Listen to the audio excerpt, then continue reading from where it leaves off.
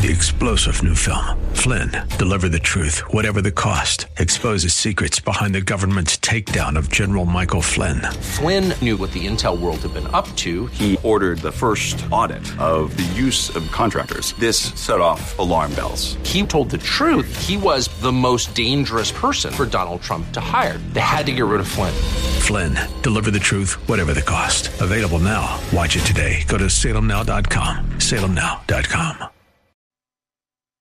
Yes, it is, and welcome back as we head into our third hour of our daily 3-hour tour. Here, too, I sometimes like to quote Virgil, here, too, the honorable finds its due. A few years back when the movie American Sniper came out, we did a big event for it, and at one of the theaters downtown, and we had a conversation about it.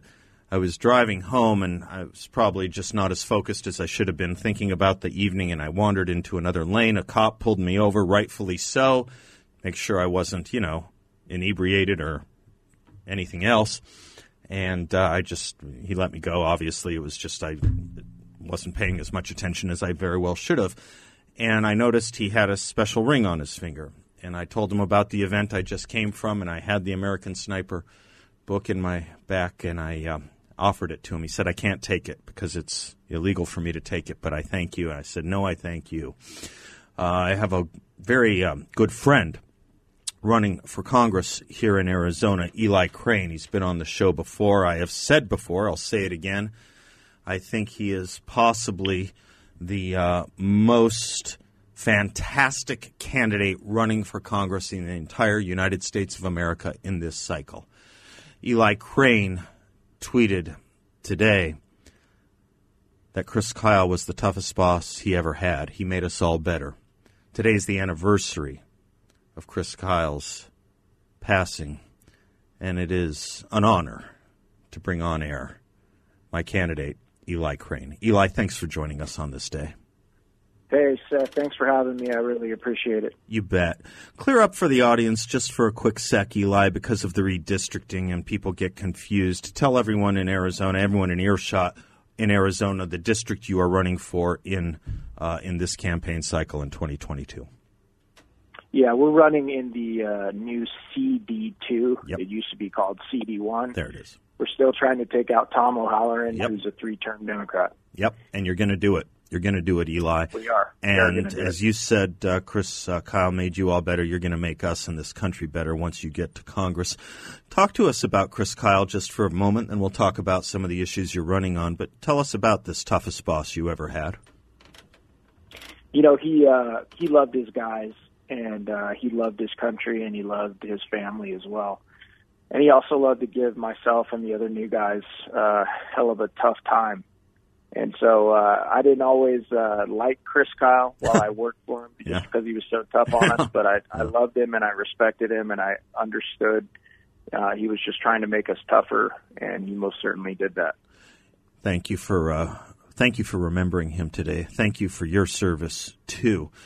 It's your service, it's your experience, it's your other wisdom that we need, Eli. Right now, depending on who you talk to, either Russia and Ukraine are on the brink of war, or perhaps the United States is on the brink of being dragged into or inserting itself into that potential war.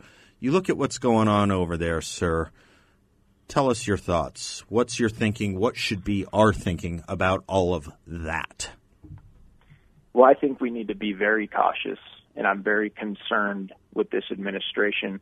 I'm hoping, as I've seen some reports today, that the troops that they're sending over aren't going to Ukraine, but will be in Eastern Europe in supporting roles. But I am definitely concerned that we might get dragged into another shooting war.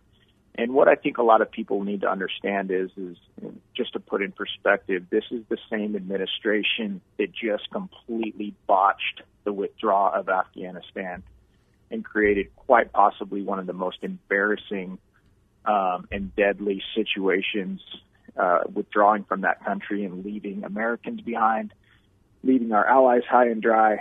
And I don't think we have any business right now with the country and the condition that it's in, rushing to secure Ukraine's eastern border when we don't even secure our own southern border. And the last thing I want to point out, Seth, is a lot of people aren't aware of this, but the Russians, the Chinese, and the Iranians right now, as early as I believe last week, were conducting joint operations, naval operations together. So I want people to think about that. If we do get pulled into a shooting war with Russia, there's actually a chance that it could escalate into something much bigger with countries that haven't made their militaries a social experiment like we have here in America. Yeah, no, I agree with you, Eli. I was sharing with the audience either yesterday or the day before, I don't remember which, but I was sharing with the audience that it is a little eerie that we are going back, many of us are going back and looking at some of the debates, conversation, thinking, and discussion of things we thought were over when the 1980s were over. We're now talking about the potential possibility, heaven forbid, of using, not necessarily us, but the use of nuclear weapons all over again. This should not be a conversation in America in 2022, should it? No, I don't think it should. And honestly, Seth, I don't think that this would be a conversation in America right now if President Biden's poll numbers weren't as abysmal as they are, and this administration hadn't failed at everything that they put their hands on in the first year of their administration. Personally, I think they wanted distraction. I think they jumped at the opportunity to shift fire on the negative headlines that were plaguing this administration, as you saw that even the mainstream media start to turn on the Biden administration. And so that's my thought on it. I don't think that we'd even be having this conversation if this administration wasn't in so much trouble. I don't think, and history doesn't reveal its alternatives. A.J.P. Taylor once said, I don't think Congress and the American people would have gone along with Lyndon Johnson's escalation of Vietnam if they knew the lies that we later found out were being told. We're coming out of less than a year from the evacuation of Afghanistan. Joe Biden called it an extraordinary success. That was a lie. That was a lie. And he is now asking us to get behind potential new theater of warfare operations. This is really hard to take, Eli. Really hard. Yeah, I think when this administration lies, they speak their native tongue. Okay. I don't think we've heard much come from this administration that hasn't been misleading. And I think the American people are starting to figure that out, and I think that's why this administration's poll numbers are completely tanking. And it is very concerning that we have at least another 3 years of this administration. And I am glad that we have, that they have lost a lot of their political capital. Yeah. And we have a couple folks, unfortunately, that are Democrats. That's pretty scary, but are actually holding the line, like Joe Manchin and Kristen Sinema. But that's one of the reasons that I'm running for Congress. Good. Is because the firewall can't be too Democrats. And it can't be too thin. It can't be too thin, right? I mean, that's right. The firewall can't be too Democrats, and it can't be too thin. It can't be too thin. And thankfully, you're seeing a bunch of people that never wanted to run for public office, and a lot of them are veterans. Yeah. Stepping up, jumping back into the fight, running towards the sound of political gunfire. And, we're ready to do whatever it takes to make sure that the next generation gets the freedom and opportunity that you and I did growing up, Seth. Eli, you're running here. There's a group of you, SEALs, running across the country, right? Yeah, that's correct. There's 7 that I know of, and I know another one is thinking about jumping into the race. Good. And so many of us we're fed up with it. We're tired of it. And we want to do anything that we can to make sure that this country does not go completely off the cliff. Good. Thank you, sir. On a day like today, I was glad you could make time. I appreciated it. I saw your tweet, and I thought, my gosh, we did that event. I've done some work with Debbie Lee. No doubt you know who that is. And I couldn't resist having you on today, getting your thoughts on Chris Kyle, getting your thoughts on this new theater of operations this administration is walking us into, it looks like. And I just can't wait for November and your election. I can't wait till you're sworn in next January. We can't get you soon enough, Eli. We'll spend more time as we get to November, but just so you know, we out here in Phoenix are rooting for you hard, brother. Thank you so much, Seth. I appreciate it. You bet. Let me give out your website real quick for those that want to check you out or hopefully help you out. EliForArizona.com, and Eli is E-L-I, EliForArizona.com. Thank you, sir. Godspeed. We'll talk soon, I hope. Thank you. Bye-bye. Go get him.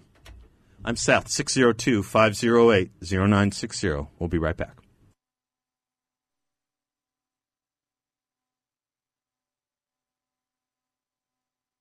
Welcome back to the Seth Leibsohn Show. I want to do a shout-out to our newest sponsor, Midas Gold Group. I've been in conversation with those guys just today. Gold has been used as money for nearly 3,000 years. Today, gold remains a common-sense investment that's simple and straightforward. You don't need a pushy commission salesperson to tell you why you should buy gold. You know a lot about gold, and you already probably want some. All you need is a reputable dealer with advice based on experience and a complete range of bullion and coins, so you get exactly what you want at the very best value. Midas Gold Group, they're veteran-owned, proud supporters of America First, and my show right here on 960 The Patriot, which means they're supporters of you, for they help make this conversation happen. They're fighting for your right not only to speech, but to financial privacy that their very business offers. Trust the dealer that I, Seb Gorka, and thousands of our listeners know and trust, Midas Gold Group. Visit them in person at 625 West Deer Valley Road in Phoenix, or give them a call at 480-360-3000, or visit them online at MidasGoldGroup.com and tell them I sent you. All right, 602-508-0960. John is in Gilbert. Hello, John. Hi, Seth. How are you doing today? I am doing fine. How are you? I'm doing well. Thanks so much for having me. So I want to touch back on Whoopi Goldberg. Yep. And, just her historically inaccurate and really racially insensitive and frankly anti-Semitic remarks on The View. And I think my question for you is, to what degree should we give redemption to people in the public eye? Because I think you and I can both agree that the cancel culture mentality of really trying to vilify people and effectively have these social media witch trials really aren't that effective. Right. What's your stance on Whoopi and her punishment? Yeah, well, thank you, John, for raising it. Don't go away. I want to talk it out with you and anyone else who wants to weigh in. Of course. A couple thoughts initially. First of all, agreeing with all of your predicates, let me add something. For the reporters and the journalists, and you're seeing some of this that say she delivered a sincere apology, she didn't. She didn't. Watch the apology. Watch it, and you tell me if that's sincere. It looked forced. It looked cribbed. It looked like she didn't like having to say what she had to say. Someone who gives a sincere apology appreciates having to give it. I'll tell you what a sincere apology is. Megyn Kelly gave a sincere apology. Do you remember the Megyn Kelly incident when she was talking about why is blackface such a bad – she questioned why blackface was such a bad costume for Halloween, having done it as a youth? Took about a day. Took about a day. She came on the next day, and she did a whole hour on the history of blackface with some liberals and some other civil rights activists. And you know what she made of it? What we used to call a teachable moment. That was sincere. And then she got fired. I just want to paint the canvas of what a sincere apology looks like. What Megyn Kelly did was a sincere apology. All of us are going to say wrong things from time to time. Let's establish that too, right, John? You agree with that? We're all going to misspeak once in a while. And of course, 110%. Right, 100%. And the first response should be, well, when I usually say God isn't finished with me yet, and I apologize, and I'll go into it. Hasn't happened that often, but I'm happy to admit it when I'm wrong because I believe no one is perfect. No one is. In some religions, there's only been one perfect person, right? Of course. All right. So the teachable moment here, what I fear worst is that the way this has been covered, which is to say the way it's been covered almost everywhere except my last 3 monologues, is getting it wrong. And we're losing the teachable moment as to what exactly it was she was saying, why she said it, what underlies all of that. We're going to lose this. And the effect of postmodernism, the effect of wink and nod anti-Semitism, the effect of critical race theory that underlie all of it is being brushed under and swept under the rug. That's really my first and foremost concern. Whether she stays on The View or not is something I could care less about, because I think it's really a very tainted show in the first place. Yeah. Say what you want about Meghan McCain. You read that book she wrote about what takes place there, I believe her. It rings true, and other people from her perspective have validated it. That is a coven at best. At best. Yeah, it's a feigned attempt at looking at presenting multiple perspectives. It really is a farce in of itself. Yeah, no, it's a burlesque of the free. It's a burlesque of free speech and the First Amendment and intelligent talk. It's truly fake intelligent talk. It's the opposite of all of that. That having been said, I did pose the question to the audience: did she get the right and just punishment or reprimand? 2 weeks is the punishment, as last I understood it. Right, 2 weeks off is the last. The question is really on the table, I think, John, is what is our position as conservatives who fight the cancel culture or condemn the cancel culture?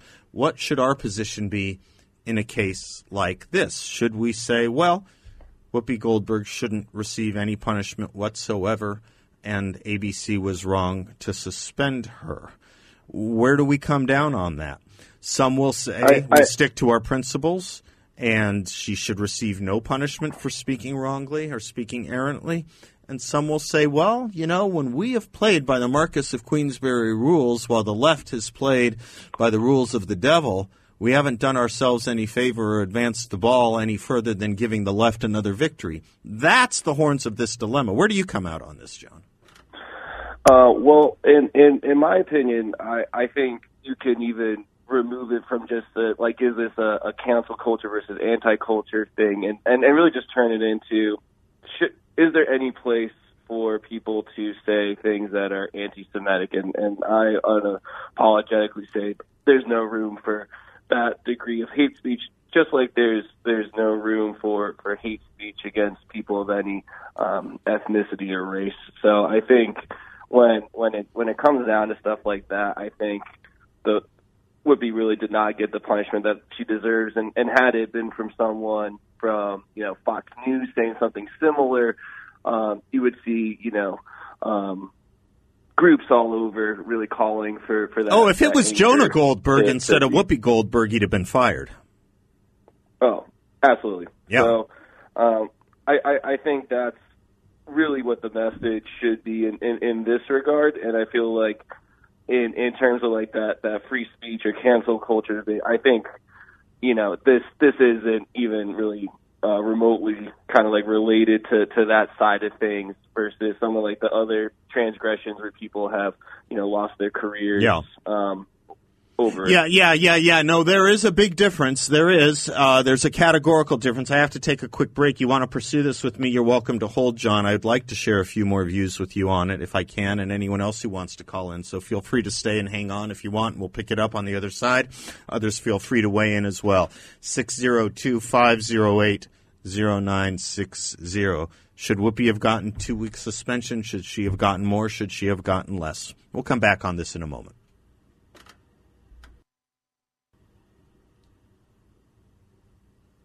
Welcome back to the Seth Leibsohn Show. John and Gilbert, are you still there, John? Yeah, still here. Thank you. We were talking about the Whoopi Goldberg situation and whether the punishment is just, whether conservatives should be on the side of cancel culture, if this is an example of cancel culture. I mean, there's a lot here. There's a lot in this question. I think there is in any event. And I think what's also important to remember about this particular situation, John, is Whoopi Goldberg had two shots to get this right before it went into the second day. First of all, there was no reason for her. I mean, remember how this whole discussion on The View came up. It came up not because Holocaust studies or anything about World War II was the topic du jour. It came up because a school board in Tennessee took a book about the Holocaust, a cartoon book about the Holocaust, out of its curriculum because it thought it was dealing with things a little bit too mature for that school audience that didn't like the nudity, it didn't like the graphic nature of it, and in that local school board decided not to do it. Joy Behar and Whoopi Goldberg jumped on this Tennessee school board made up of white Christians to defame white Christians and saying they were lying. That wasn't the real reason. The real reason was because they're white supremacists.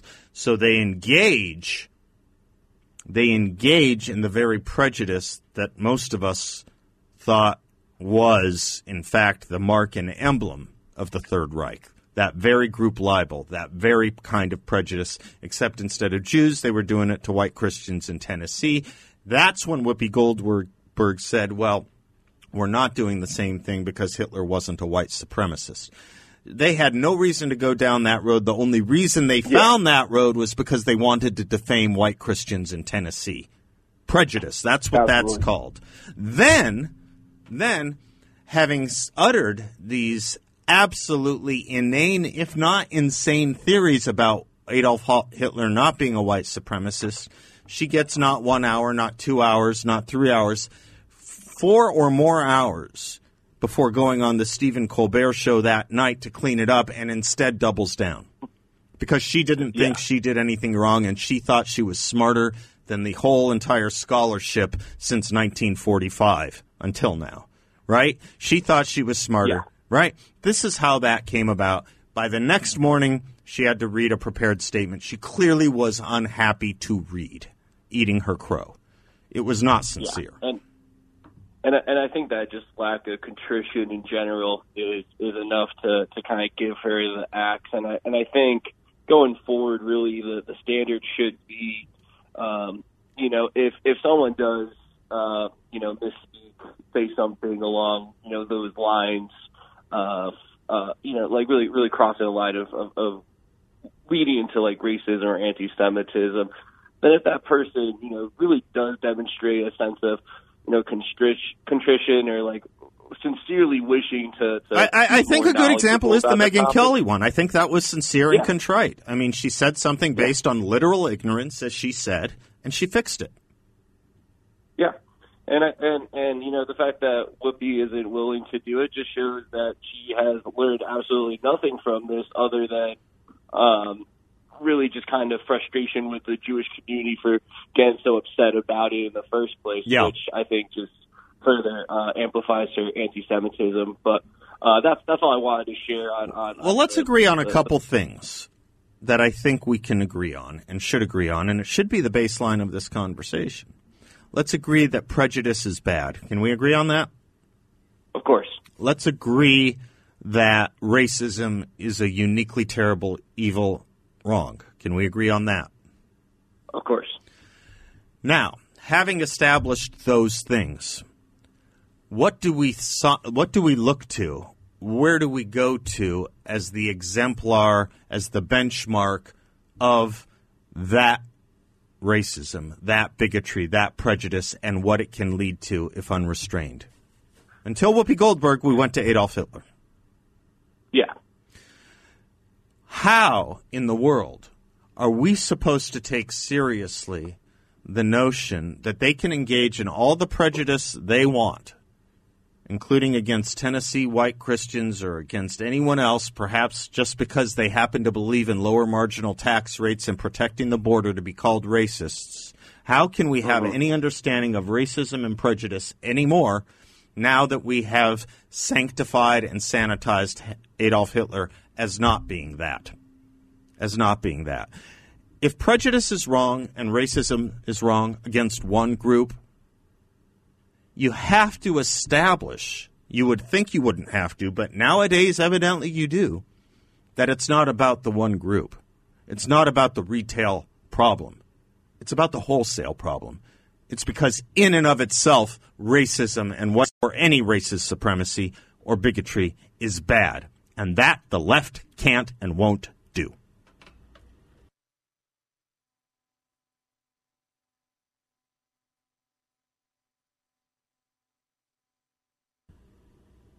Welcome back to the Seth Leibsohn Show, 602-508-0960. Are you old? It's funny what the left will run to here, even in Arizona, and not just, the left that we used to think of. One of the points I like to make in the talks I give, whether here or elsewhere, is about extremism in the parties. And one of the ways you can tell, aside from the complex analytics a few groups and think tanks have done to prove this, to elaborately demonstrate the obvious, if you will, but one of the things I point to about the Democrats and their leftward move is if you think about the left, what used to be called the radical left. Kind of interesting, isn't it? You don't hear that phrase anymore, radical left. You just hear the left. You don't hear radical left anymore. I guess there's a few reasons for that we can get into. But in any event, in the 60s and 70s, when the radical left, whether they were the Weathermen, the Weather Underground, whether they were the Black Panthers, whether they were any number of other groups, Democrats for Socialist Democrats, whatever it was, Students for a Democratic Society, SDS. You never saw the Democratic Party's leadership or identifiable office holders affiliating with them. Instead, you saw quite the opposite. They wanted to be as far removed from them as possible, exactly, giving them the Heisman, if you will. Right? Giving them the Heisman. Not the trophy, the hand move. the blocking defensive move, right? For example, you think of that famous Leonard Bernstein party for the Black Panthers that Tom Wolfe wrote about so famously in his essay Radical Chic. There were no George McGoverns, there were no Ted Kennedys, there were no Hubert Humphreys, there were no Sargent Shrivers, there were no Walter Mondales. There were none of the Democratic Party wanted anything to do with any of that. They had nothing to do with it, and they would denounce those groups and organizations, and even their policies and statements. You don't see that anymore. Instead, you see the Democratic officials quite comfortable with what would have once upon a time been called the radical left. Arizona Senate Democrats, I don't know what's going on with them. The Arizona Senate Democratic Caucus here in our legislature. I have no idea what's going on with them. A year and a half ago, they put out a statement on behalf of Black Lives Matter on Twitter. And they quoted a communist fugitive from justice on the FBI most wanted list, accused of killing a cop, a woman named Assata Shakur. They quoted her. And I just thought it interesting just today, they put up on Twitter, the Arizona Senate Democrats on their Twitter account, they put up today this statement with no explanation as to why.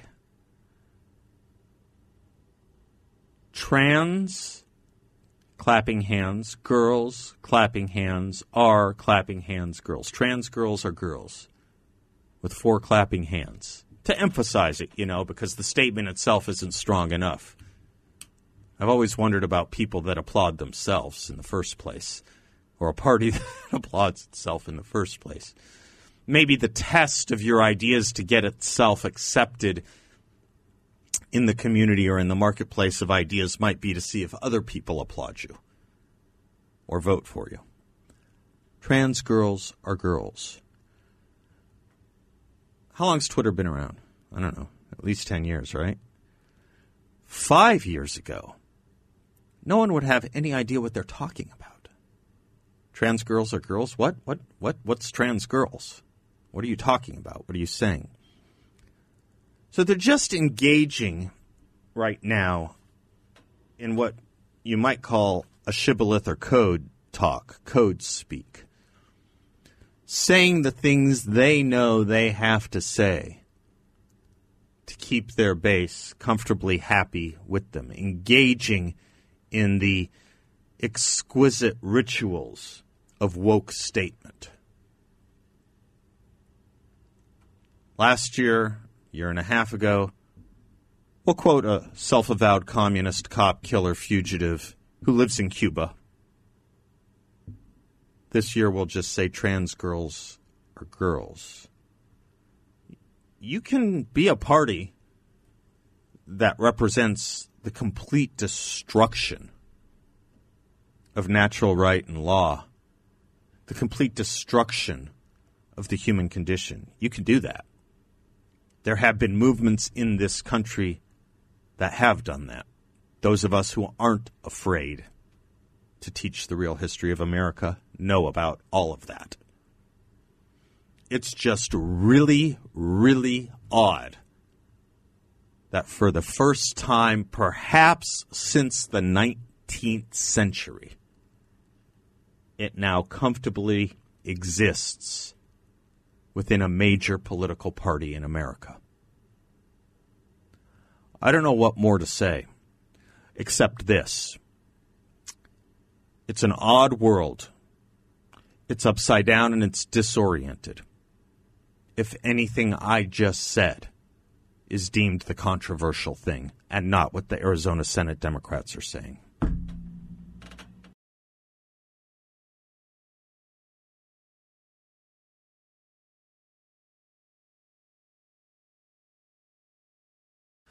All right, folks, thanks for spending some of your afternoon with us. We got a lot done today, and we'll get a lot done tomorrow. If you're on hold and didn't get a chance to get on, my apologies. Call tomorrow, and we will put you right to the top, tying a lot of things together, if not everything that we did today. I want to close the show with something my teacher Harry Jaffa wrote. Both Nazis and Marxist communists take as their foundations a view of history derived from 19th century neo-Darwinian biology. The Nazis saw history as a competition of races with the struggle for power, ultimately by the means of war, determining who was the fittest and who deserved to survive and rule. The master race stood in the same relationship to the inferior races that the human race has stood in relationship to the lower order of animals in the old view of things. Hence, these inferior races could, logically and consistently, be enslaved or exterminated or used for their hides and tallow the same way we use cattle. The Holocaust was no more to them than the shambles of the Kansas City stockyards to us.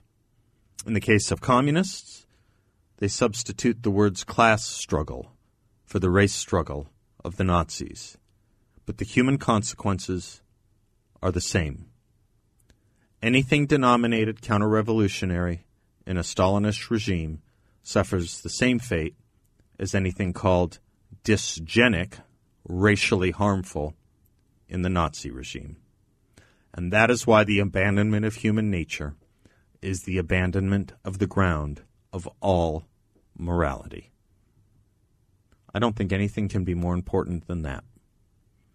Until tomorrow, God bless you all. Class is dismissed. Three-star General Michael J. Flynn, head of the Pentagon Intelligence Agency, knew all the government's dirty secrets. He was one of the most respected generals in the military. Flynn knew what the intel world had been up to. He understood its funding. He ordered the first audit of the use of contractors. This set off alarm bells. The explosive new documentary, Flynn, deliver the truth, whatever the cost, and covers the facts behind the scandal. Flynn told the truth. He was the most dangerous person for Donald Trump to hire. I find out the worst enemy that I'm going to face in my life is right here in America. They took my assessment and they wanted me to change it. And I was like, I'm not changing it. They had to get rid of Flynn. With in-depth interviews, archival footage, and never-before-seen personal records of the man behind the headlines. I just felt like I was drowning. Flynn, deliver the truth, whatever the cost. Available now. Watch it today. Go to salemnow.com. salemnow.com.